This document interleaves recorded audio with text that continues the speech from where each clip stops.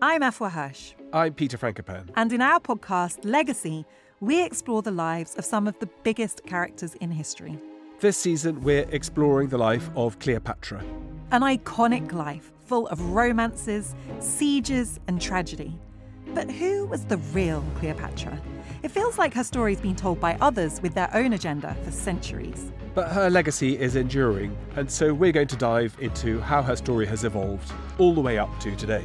I am so excited to talk about Cleopatra, Peter. Love Cleopatra. She is an icon. She's the most famous woman in antiquity. It's got to be up there with the most famous women of all time. But I think there's a huge gap between how familiar people are with the idea of her compared to what they actually know about her life and character.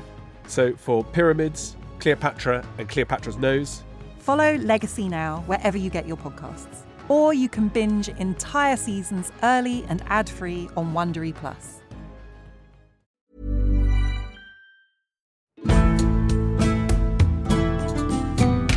Hello, and welcome to Gone Medieval from History Hit. I'm Eleanor Yanaga, and in today's episode, we'll be talking about Eleanor of Castile, the Queen of England and Countess of Ponthieu, varying degrees of power for women, and what happens when royal marriages actually end in love. I'm delighted to be joined today by my friend and colleague, the incredible Danielle Cybulski. Danielle is the author of several medieval history books, including her latest, Chivalry and Courtesy, Medieval Manners for a Modern World. She's also the host of the Medieval Podcast and basically an all-round phenom of a medievalist. Danielle, thank you so much for being here. It is my pleasure to be here. Always happy to see you, Eleanor. Wonderful to see you. This is just an excuse to hang out with friends, really, if we're being honest. But so I think that English-speaking audiences will be most familiar with Eleanor of Castile as a result of her funerary monuments, right? The Eleanor crosses. But the thing about it is she is so much more than just a dead wife. And I think that's what we really want to talk about today. Yeah, absolutely. I think that you can't have a queen like Eleanor of Castile without getting into who they were as an actual person instead of just, as you say, like a body under the ground. This was a Spanish princess, and she brought a whole bunch of learning and really encouragement for her husband, who, as you say, became her love match. So she's Spanish, yes. She's raised in Castile, right? Tell us a little bit about that. So she is raised in Castile, as you say, and this might seem like a weird connection for an English king, right? For an English prince to marry.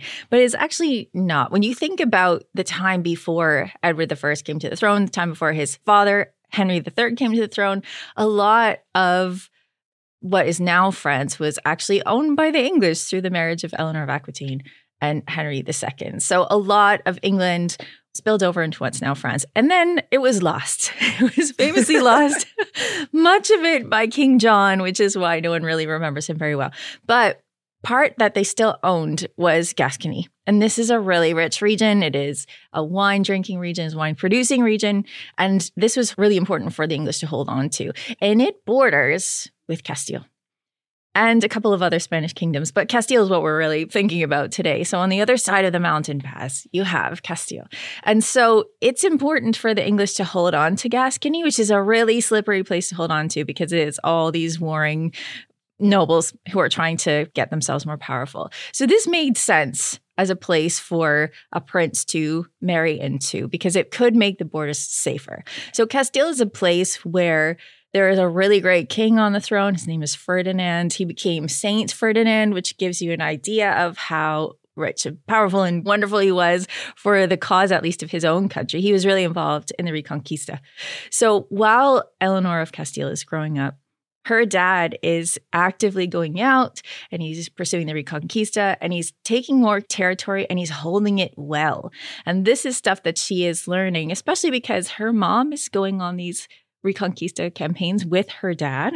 And so her mom is a countess in her own right of Ponthieu. And so they are going together as a power couple and conquering territory and holding it safely. So this is what she's learning as she's growing up. And her dad does die when she's about 10. And her brother, Alfonso, becomes the King of Castile. And so this is her background. She's growing up in a place where there is all sorts of culture happening. If you know anything about medieval Iberia, you know it's a rich place of culture. There is Muslim influence, there's Jewish influence. There is all this learning, there is all this fruit, there is all this gardening happening. And so this is where she's growing up. And then just before she turns 13, she ends up being married to an English prince. But yeah, this is her background in Castile. I think it's quite interesting, too, because all of these really important people that she's related to, like Alfonso X, he's a big deal for people like me who are quite interested in magic manuscripts. And Alfonso starts this amazing scriptorium where he's translating texts from all over the Mediterranean. And so Eleanor is brought up in this culture where it's like learning is the thing, where you try to get Arabic texts in and you translate them in all of these, various complex literary things are happening. But she's also got another connection to England, doesn't she, before she gets married off? Because she's the great-granddaughter of Eleanor of Aquitaine? Yes, she's related to Eleanor of Aquitaine because one of her relatives came and married a king of Castile as well, Eleanor of England. And so this is her namesake, right? Which is two Eleanors back. And this is a complex one because sometimes you have to be like, wait, do you mean Eleanor of England, the Queen of Castile? Or do you mean Eleanor of Castile, the Queen of England? Which is a fun one. But so there is this kind of like understanding that England is a place, I guess, for Castilians at this point in time, And I think that that's worth mentioning, right? Because I think here in the English-speaking world, we have a tendency to think that England is the center of everything. And it's like, well, I don't know. If you're Castilian, there's rather a lot going on. There's a lot of money, but... And that really emphasized the connection between England, Castile, and Gascony as well, because through Eleanor of England, there was this claim to Gascony by the Castilians. So again, this is another reason to keep the Castilians sweet because you want to keep Gascony in the hands of the English. Oh, so there you go. That's what it all comes down to. These princesses down in Castile start looking really good when it seems like their brother might take Gascony from you, right? Yeah. 100%. Okay, so here's Eleanor. She gets married off at 13. What is the first thing that happens? Is this like straight on a boat to England at Edward's side? That's a good question. No, it's not straight on a boat to England. Henry is off doing his thing, but Edward, so Prince Edward, who will later become King Edward Longshanks, he hangs out in Gascony for a while. And this is where Eleanor hangs out with him. And they hang out to the point at which it seems she becomes pregnant. So they're already pretty tight. And I think this is not necessarily a consummation for the sake of it, because that's not something that tended to be done too much, in that when girls were this young, it was dangerous for them to have children. And so often they didn't consummate a marriage that quickly. But at the same time, Henry wasn't keeping a close eye on this because he was away. And his son and his new bride were in Gascony in their own household. So if it is a love match, things will happen sometimes. But they seem to have had either a stillbirth or a miscarriage. And then famously, Henry has them separated after that. Right. Now, Dad shows up. Yeah. So Dad sends Edward off to Ireland and says, Eleanor is going to stay in England with us. And is this because they had already started having kids? Or is it because he really needed Edward in Ireland? I think that this is something that could have gone both ways at the same time. But they are separated for a little while, and then they will rejoin each other in England just as things are getting spicy there. Right. I think that's really interesting because I'm constantly trying to tell people, really, medieval people don't get married early, okay? You just think that they get married early because you hear about medieval kings and queens who do, and nobody actually consummates their marriage. And here comes Eleanor to just undo all of my hard work in that area. I know, but it is unusual, though. You're absolutely right in that it usually doesn't happen that early. And in fact, when it does happen, people make note of it, right? Like Margaret Beaufort is having a baby at 13 and people are scandalized. They're like, wait, no, you're supposed to hold off.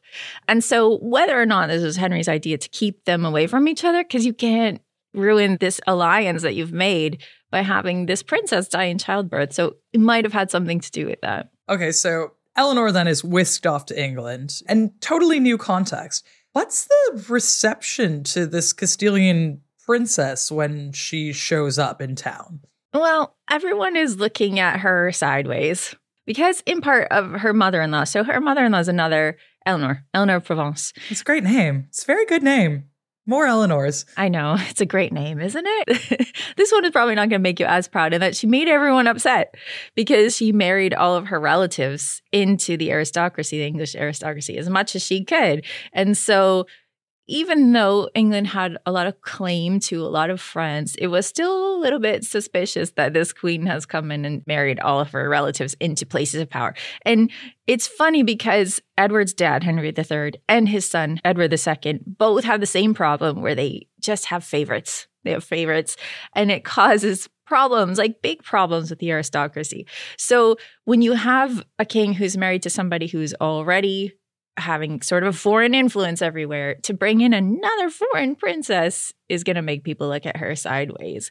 And it doesn't seem to me, from the little that I know of her, because she's a mysterious, shadowy figure. I think Sarah Cocker calls her the Shadow Queen.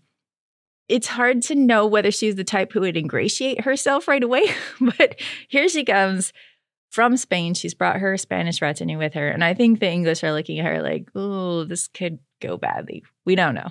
Right. The context that she's coming into as well, here she is with her retinue, and they're very fancy people, right? And they're all speaking Spanish and French. I don't think that Eleanor ever learned English. She's being real French with it. Which, to be fair, this is par for the course at the time. No one really expects the queen to learn English. Come on. But she shows up, and her father-in-law is almost immediately bundled up in the Second Barons' War, right? So there's this context where we are in a fight about favorites and what it means, right? Yep. And so when you think about this as well, there's a thing that has plagued Henry's reign and most kings' reigns, and that they don't have a lot of money. So to bring in a new princess and to have to support her, the taxpayers' money, like, this is also not the best. But yeah, she has to be somebody who is not making waves at this time because of all that political climate that's happening. So we have this war kickoff, right? Which, great. You bring your fancy Spanish princess home. She just wants to read books and, I don't know. Make gardens. Yeah, make gardens, right? This is what she wants to do. And it's like, no, immediately civil war, because everyone's kind of tired of her father-in-law's stuff. But Eleanor gets pretty involved in the Second Barons' War, right? Like, she's brokering some action here. Yeah. So it's funny because it seems that these two teenagers get together. So Eleanor and Edward get together, and they both have big ideas. They want to rule stuff. They want to do it better than at least his parents, if not her dad, who's a saint. So they want to do it better. And so you see this push and pull where Edward's always trying to do things on his own, and he'll run off and do something rash, and then his dad will have to rein him in, or whether or not that's the right thing, because Henry's often doing the wrong thing. But during the Barons' War, Edward starts to come into his own power a little bit more, and he starts to lead battles and stuff. And he's always putting Eleanor close to where he could reach her, so he could come back and have like weekends. Oh, God bless.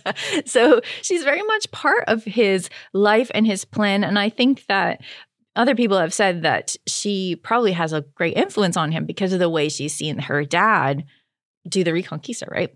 Take over places and fortify them. So Edward's trying to do this, but he's hamstrung by his dad.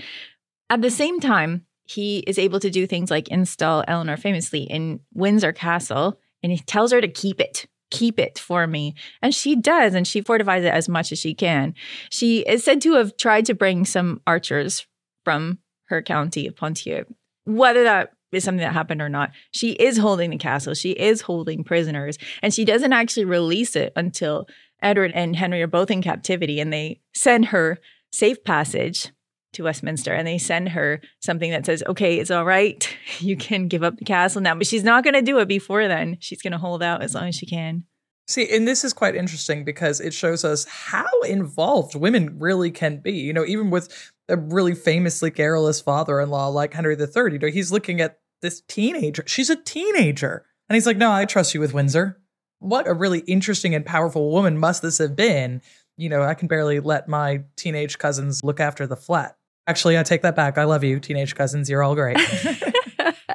Yeah, so she's either in her late teens or early 20s, but either way, she's way young for this.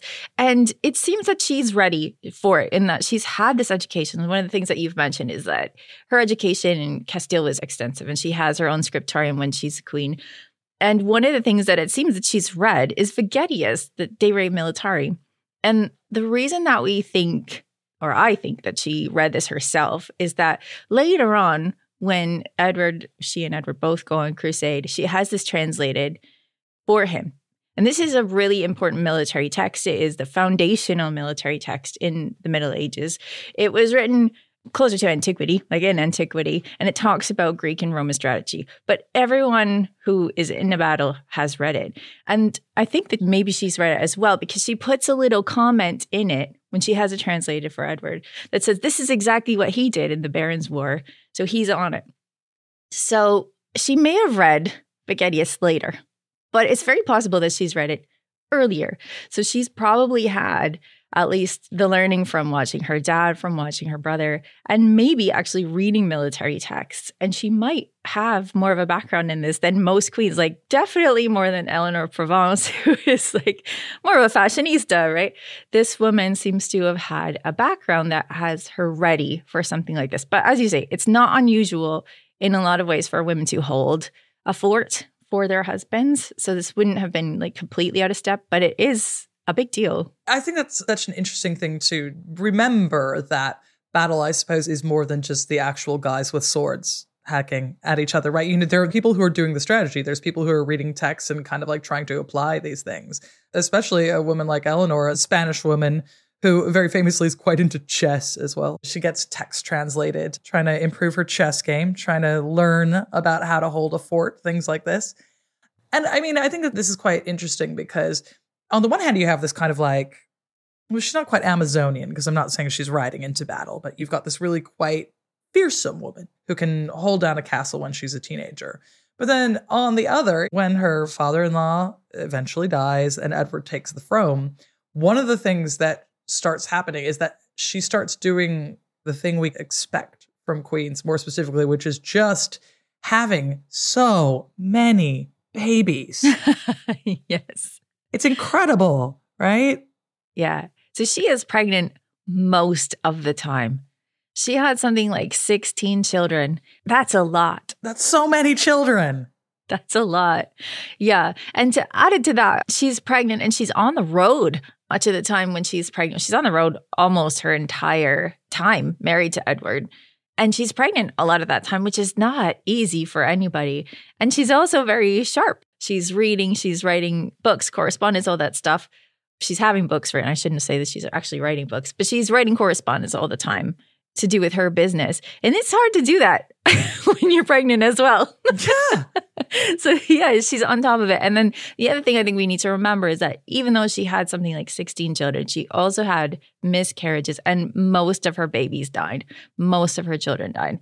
So this is something that is going to have an impact on her psychologically and physically. So it's something to remember when you see her as a businesswoman in a lot of ways, an intellectual woman in a lot of ways. You also have to remember that emotional side where she is having babies all the time and she's losing them too.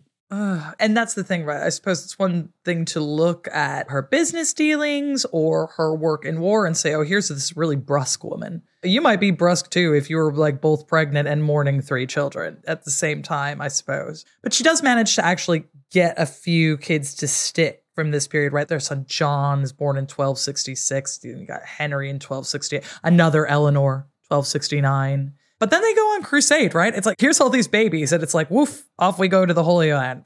Yeah, so they go off to the Holy Land. And I think part of this is to get out from underneath the parents. Yeah. It's hard to live with your parents when you have your own household and you're older and, you know, you're in your 20s, getting into your 30s. You don't want to live with your parents. So they go off to have a crusade and it doesn't go great in terms of crusades. Like when you think about what their objective was, which is to take Jerusalem, like that didn't happen at all. But they were up against one of the most formidable people who was in charge in the Middle East at the time, which is Baybars. So they were really up against it. They didn't really accomplish much, but they still managed to cover themselves with glory while they were there. Just being there was enough. Edward, he won a couple of skirmishes, not big ones, but, you know, it's enough for him to look really great and for them to, when they come back, to come back as heroes. Yeah, it's quite funny, right? Because I suppose the Eighth Crusade, not one that gets talked about very much, right? And indeed, actually, the stories that people often tell, some of them revolve around Eleanor, right? Because it's like, this is a not particularly impressive crusade. Nothing much gets done. But what does get done is this attempt on Edward's life, right? Like someone goes in and stabs him. That's right. Yeah. And it's one of these frustrating moments where you're like, just tell us what happened. Like, I'd like to see the footage, but you can't see it. It's just related stories. And some of them are happening when people write them down. They're much later. But it seems that Edward was stabbed in the arm. And the best story is that it was a poison blade. And then Eleanor like throws herself on Edward and starts to suck the poison out. And she's doing this for a night and a day, getting the poison out of her husband. It probably didn't really happen like that. You don't say. It's a good story, though. It's a great story. I love it. But there may have been poison involved in that. He seems to have been stabbed, and there's another account that says it started to go bad. The wound started to go gangrenous, and he had to cut part of his arm to get the poison out, like to get the gangrene out. So, I mean, sepsis, does that count as poison? I don't think she sucked it out. I've yet to see an example of gangrene being sucked out of someone, but I could be wrong. Write in to the show if you have any. Yeah, exactly. So it seems to have been cut out of his arm, which is bad enough without poison. But he made a full recovery, as it turned out. I mean, I suppose to this great story, I mean, it's a great story, isn't it? The poison sucking story. It's probably linked to the fact that this is a legendarily happy couple. You have this rare instance of a king and queen who get on, who travel together, have 16 kids. Something's going right. Yeah, I really think that they were cut from the same cloth in that they had the same goals for this rulership. And one of the things that is interesting in the push-pull of the fact that their marriage was so happy means that she was never really away from him, which means it's really hard to trace what she's doing, right? Because if you have the household records that are from one household instead of two, then you have to extrapolate from that what she's doing. And we don't have all that much correspondence from this period in general, right? It's hard to keep letters, especially when people are scraping them off and reusing the parchment. But it seems that they were together so much that it's even hard to see where he ends and she begins. There are jokes you can make about that in 16 Children, but also the fact that they are just so philosophically aligned, where she is really supporting his project as a king and he is supporting her role as a queen and doing things like building up her property portfolio. But yeah, the 16 Children really speak for themselves, I think, when it comes to the happiness of the marriage, because they could have been away from each other all the time. When he was away in Gascony, trying to put out fires there. When he was in Ireland, they were away from each other. When he went on crusade, she didn't need to go, but she did. And it's on the way back that they find that they are suddenly the king and queen on their way back from this little crusading adventure. Yeah. So they find out on the way back that Henry has died and pretty much been buried. Like it's all happened without them, but they were expecting that. Everybody was expecting that. A lot of contingency plans were put in place for that because Henry was getting up there. And also, a crusade is a long business. Even if you're there and back, it is a long way. So they didn't come back super quickly. They didn't rush back. I think Henry died in something like 1272, and they didn't have their coronation until 1274. So they took their time coming back, which speaks to a really easy transition of power and a lot of contingency plans put in place. That's such a good point, because I think we're almost trained to think, oh yeah, it's really easy. You know, your eldest son will take the throne and these things all happen. But there was a time there, especially kind of looking back in the 12th century, 13th century, England, and easy transition of power doesn't really spring to mind. So say what you will about Edward's dad, but he's really kind of like clamped down on all of that, I would say. And I think that people were committed to the idea of an easy transition of power when there's been this huge civil war that's happening. Everyone's like, let's just make something easy. I cannot have another civil war, please. Stand down, barons, you know? Yeah.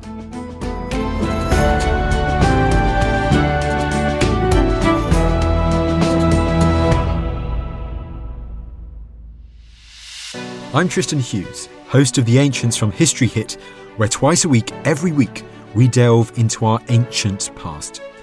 I'm joined by leading experts, academics, and authors who share incredible stories from our distant history and shine a light on some of antiquity's great questions. Was the Oracle of Delphi really able to see into the future? What can be discovered from lost civilizations? And was King Arthur actually real? You can expect all of this and more from the Ancients on History Hit wherever you get your podcasts.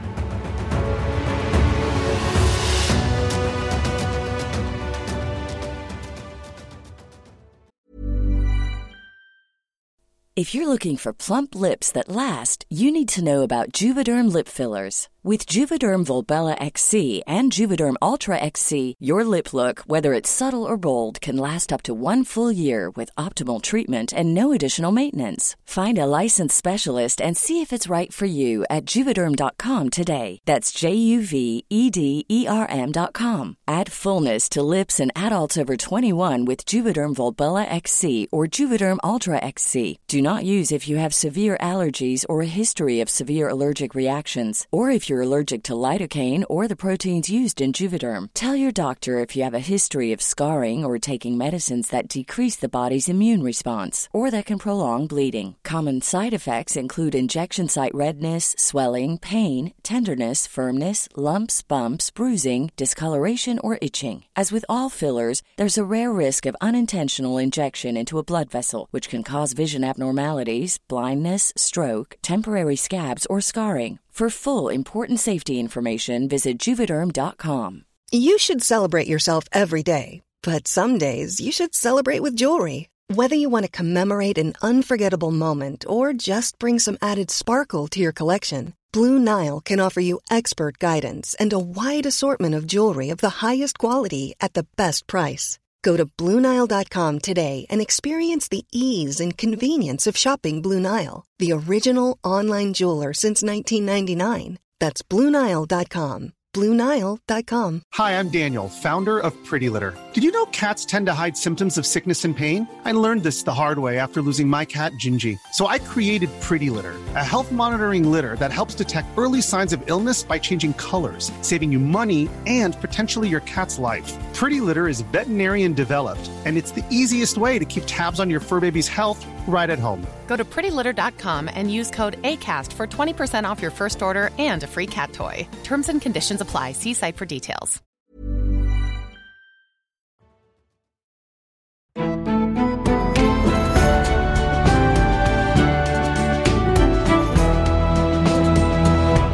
So, okay, they return back. We've got this coronation in 1274.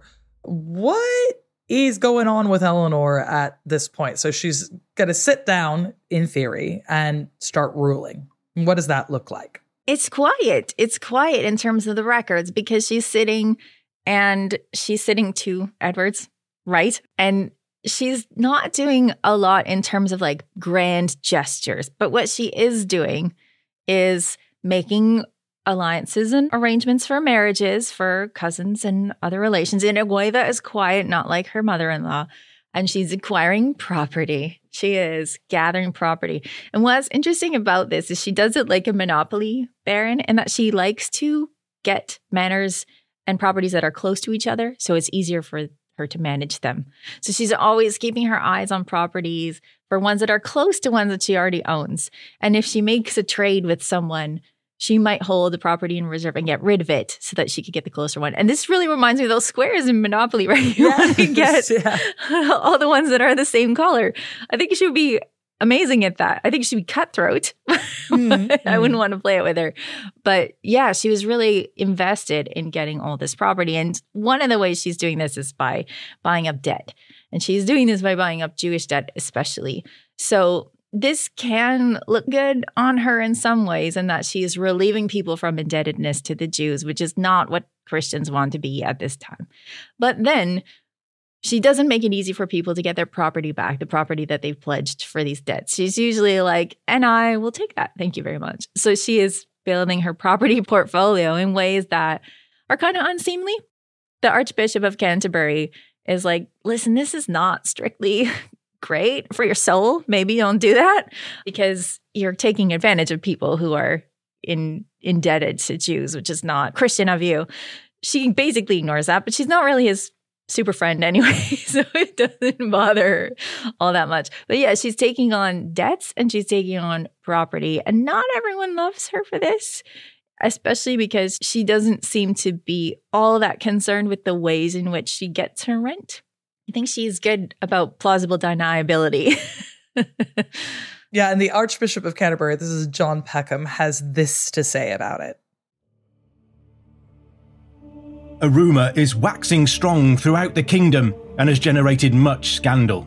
It is said that the illustrious Lady Queen whom you serve is occupying many manors, lands and other possessions of nobles and has made them her own property, lands which the Jews have extorted with usury from Christians under the protection of the royal court. Kind of harsh evaluation of, on the one hand, possibly a shrewd businesswoman.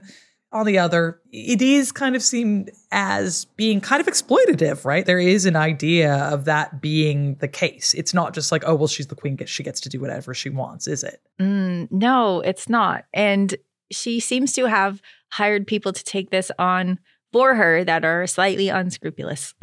And like I said, she seems to keep a distance from it. But she seems to me like the type of person who, if you put a sad puppy commercial in front of her, she will cry and she will do something about it. She will donate to charity. But in the meantime, if that person is not in front of her, that puppy's not in front of her, she's a bit like, let them eat cake. She doesn't seem to really get invested in people unless the case is right in front of her.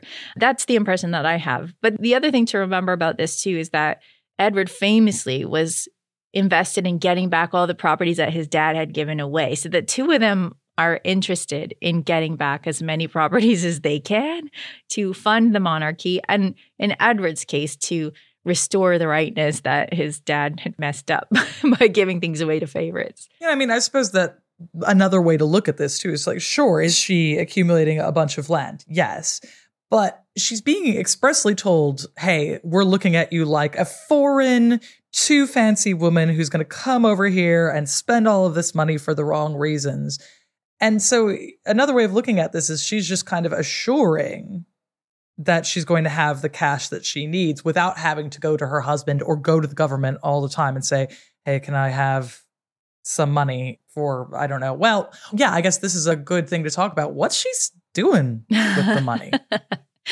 She's holding on to it and she's spending it on things like the job of a queen, right? She's giving alms to people. She's not spending it on dresses. I think this is important. And I think this is one of the things that makes her, if not beloved, at least tolerated, because she's not spending it on herself in terms of making herself look fancy. She is spending it on books and she is spending it on gardens. And again, these are things that you could get angry with her about, but she's also beautifying castles that are going to stay in the English royal house for a while, unless her husband ends up giving them to someone else. So she's decorating with gardens, especially. She likes to plant things. She likes water gardens. She's creating, I think there's a king's bathhouse at Leeds Castle in Kent where there's running water. Seems to have had hot water, perhaps. And this is the type of stuff that she misses from Castile. Like there's a lot of bathing happening in Spain, not as much happening in England. So she's investing in the properties themselves, right? So she might take a manor from here or there and take that money and beautify a castle. But her husband also needs a lot of money because he's always fighting somebody. It's going to be the Welsh next, right? Yeah. And she's over in Wales with him, right? Having babies. Here goes Edward over to Wales and here goes Eleanor alongside, having a baby. She's constantly having babies. This woman, I don't know how she ever got any sleep because either she's having a baby or planning a garden or starting a scriptorium. And it's quite interesting, actually. Some of the books that come out of Eleanor's scriptorium are really famous. There's things like the Deuce Apocalypse, the Alfonso Psalter, we think maybe the Trinity Apocalypse. So these are like big, fancy, beautiful, gorgeous books that are considered now like an ornament to the country, to the British Library. These are really, really important things that she's kind of translating. And so, yeah, you could say, well, why are you putting so much gold leaf in a book, Eleanor? But hey, I'll tell you what, 700 years later, I get hyped to look at these books, right? These are really incredible things. Mm-hmm. I mean, they're presents for royalty, right? So they are famously presents for royalty in that they have images in them that are related to the family or related to their political struggles. So I think it's the Deuce Apocalypse that has like Simon de Montfort, who is like in hell or at least being thrown down. So she's got little jokes like these are for the family, and she's invested in making the family look good. So not in the way that Henry did, where it was all about like pomp and circumstance, but having these objects that show majesty. And then she's invested in books. She loves books. So this is where she's going to put her money and effort. Gosh, she's just, I really take after her. Literally, I'm partially named after her. So, I've got a soft spot. I'm a joint venture. I'm Eleanor of Castile and Eleanor of Aquitaine. I mean, the best of all worlds. Mm-hmm. That's right. So there's all this incredible activity. You've got gardens, you've got books, you've got 16 pregnancies, you've got campaigns. But we, again, tend to talk about her and talk about her death instead of that, right? But there's a pretty good reason for that, I would argue. Yeah, there is a good reason for that. And that is the fact that when she died, her husband, he grieved her enormously, which is one of the contradictions of Edward as well. Mark Morris pulled out that quote about him and made it the title of his book, A Great and Terrible King, because he is both great and terrible at the same time. And so he is the hammer of the Scots, but he's also so sentimental that he built these 12 Eleanor crosses, which are not just like a wooden stake in the ground. Like they're 2-3 stories high, beautiful bits of architecture that are left behind the places where her body stopped on the way back to London. So they were on progress because they were always on progress. And then she ended up dying near Lincoln, which was not planned. I mean, no one plans to die, I hope, but this was not where they expected to stay. And then they took a slow journey back to London before she was buried. And they built these Eleanor crosses afterwards to memorialize her. And these were a massive amount of expense and talent, and they are there to remind everyone of who she was. It is always propaganda when you have a monument, right? So they're making her look good. But one of the things I didn't realize until reading Sarah Coggrill's book is that these places where they stopped, they're not insignificant. It seems like a weird journey back to London, but they are places where she had properties. So they are places where she was going to be beloved. And so they are appropriate places for these monuments. But yeah, these monuments lasted for hundreds of years. They were very conspicuous. And of course, this is one of the places where intentionally you'd read about the person who has just passed away. So you'd be reading it in visual cues, but this is what medieval people did, looking at churches and stuff. So you'd be reading this to see, oh, she was a great queen. She was a very kind queen, and all of the things that Edward wants her to be remembered for. If the Archbishop of Canterbury was creating these monuments, they might be different. Yeah, right. But this was a way of remembering her in the way that a queen should be remembered, whether it had a lot to do with her personality or not.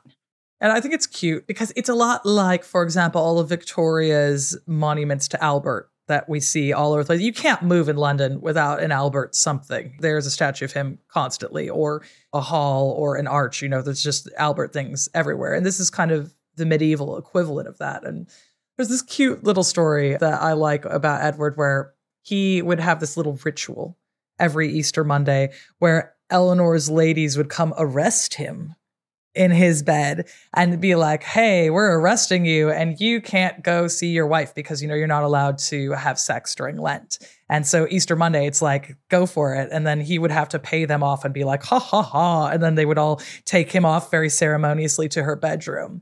And like the year she died, he did it again, had all like the ladies come. And it was like, oh, my hot wife. Oh, it's really sweet, right? Like, yeah. There's this letter that he wrote to the Abbot of Cluny after her death. And he says of his wife, whom living we dearly cherished and whom dead we cannot cease to love. And I'm like, oh, Edward, you're kind of a monster, but he's a wife guy. He is. He was very thoughtful. If he had to be away, he would send her medicine. He would send her venison to make sure she was strong in her pregnancies or after her pregnancies.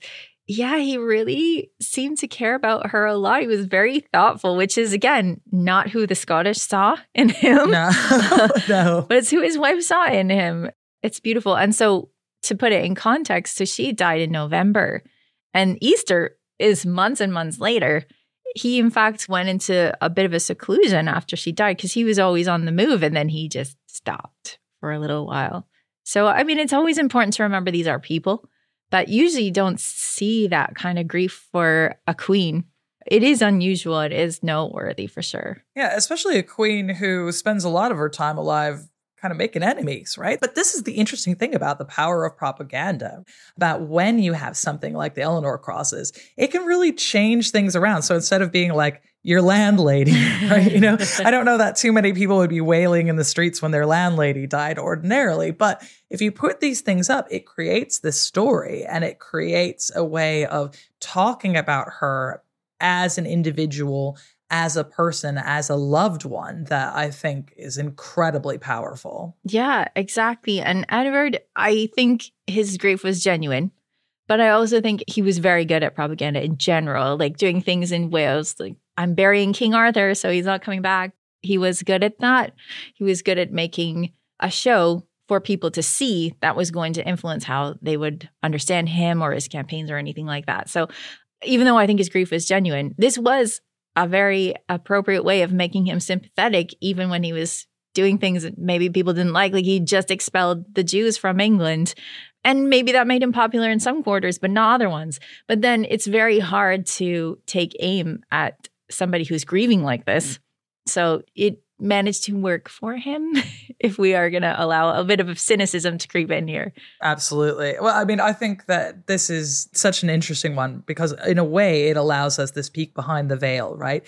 We get this really unprecedented look at a royal love story and a way of looking at kings and queens as people, not just, I don't know, agents of history. But on another, that's what they want, right? I'm constantly going on and talking about how most kings and queens are really terrible people, actually. And it's such an incredible sleight of hand because this is the story that we tell about Eleanor now. When we talk about her, it's like, oh, it was a love match. That's the first thing that kind of like rolls off the tongue. I'm certainly guilty of that, but she's this incredibly complex, quite fearsome woman on so many levels. And we just go, oh, romance, because Edward's really clever. It's an amazing piece of propaganda. Yeah. And this is one of the things, like, where do you find her? You try and look in the spaces. So what happens after she dies? Well, Edward is not the same father that he was beforehand, in that Eleanor was like really invested in making sure her sons were educated, for example. And you see Edward II's education falls off the rails. It's not the same as it would have been beforehand. I mean, Edward dismisses her scriptorium. He gets rid of a lot of the tapestries that he doesn't necessarily need anymore, because that's weird in Spanish to have a carpet on the floor and the walls. That's weird. So this influence that she had over him, maybe a steadying one, and maybe one that made him a better parent, it's gone all of a sudden. So you have to look for her in those spaces, which is unlike many other queens. But I think it really speaks to how simpatico they were, whether if we're just talking about the love story or two really smart political operators trying to build up a kingdom that had been in pieces before they took over. And I suppose that's really the story of Eleanor, is she is a complex woman who manages actually to drive home some real new innovations in a place that you wouldn't necessarily expect. Yeah. What is this running water for a bath? That's amazing. I know, right? I like what sticks. You know, people are like, oh, the running water for a bath. We really like that. Carpets. Yeah, carpets. We're going to wait till Victoria to really bring carpets back. Well, this is a time before vacuums, right? It's a lot of trouble. Yeah. Yeah, if I didn't have a Hoover, I wouldn't want to do it. So. It's a big carpet to take out and try and beat with sticks. Yeah. I know. It's terrible. We're sitting here. I'm like, Eleanor of Castile, fearsome businesswoman, political player, carpet maven. Uh-oh, this is what happens when Eleanor and I get together, right? I guess we'll leave it there on thoughts of carpets. But I want to thank you all so much for listening. And thank you, Danielle, for joining me. This has been Gone Medieval by History Hit. And if you've liked what you heard, don't forget to rate, review, follow the podcast, and please tell your friends about it. If you're looking for more medieval goodness in your life, you can subscribe to our Medieval Monday newsletter by following the link in the show notes below. And if you fancy suggesting an episode, you can drop us an email at gonemedieval@historyhit.com. Otherwise, I'll be back again next Tuesday for another episode, and my co-host, Matt Lewis, will be back on Friday. Until next time!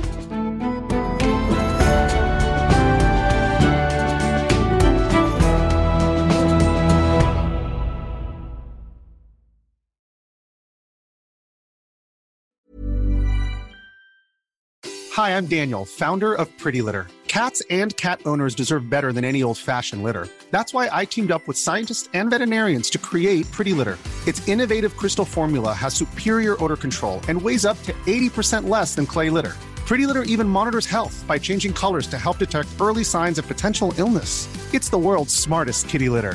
Go to prettylitter.com and use code ACAST for 20% off your first order and a free cat toy. Terms and conditions apply. See site for details. Hey, it's Paige DeSorbo from Giggly Squad. High quality fashion without the price tag. Say hello to Quince. I'm snagging high-end essentials like cozy cashmere sweaters, sleek leather jackets, fine jewelry, and so much more. With Quince being 50 to 80% less than similar brands. And they partner with factories that prioritize safe, ethical, and responsible manufacturing. I love that. Luxury quality within reach. Go to quince.com/style to get free shipping and 365-day returns on your next order. Quince.com/style. Thank you for listening to this episode of Gone Medieval. Please follow this show wherever you get your podcasts. It really helps us out and you'll be doing me a big favour. Don't forget you can also listen to all of these podcasts ad-free and watch hundreds of documentaries when you subscribe at historyhit.com/subscribe. As a special gift, you can also get your first 3 months for just £1 a month when you use the code MEDIEVAL at checkout.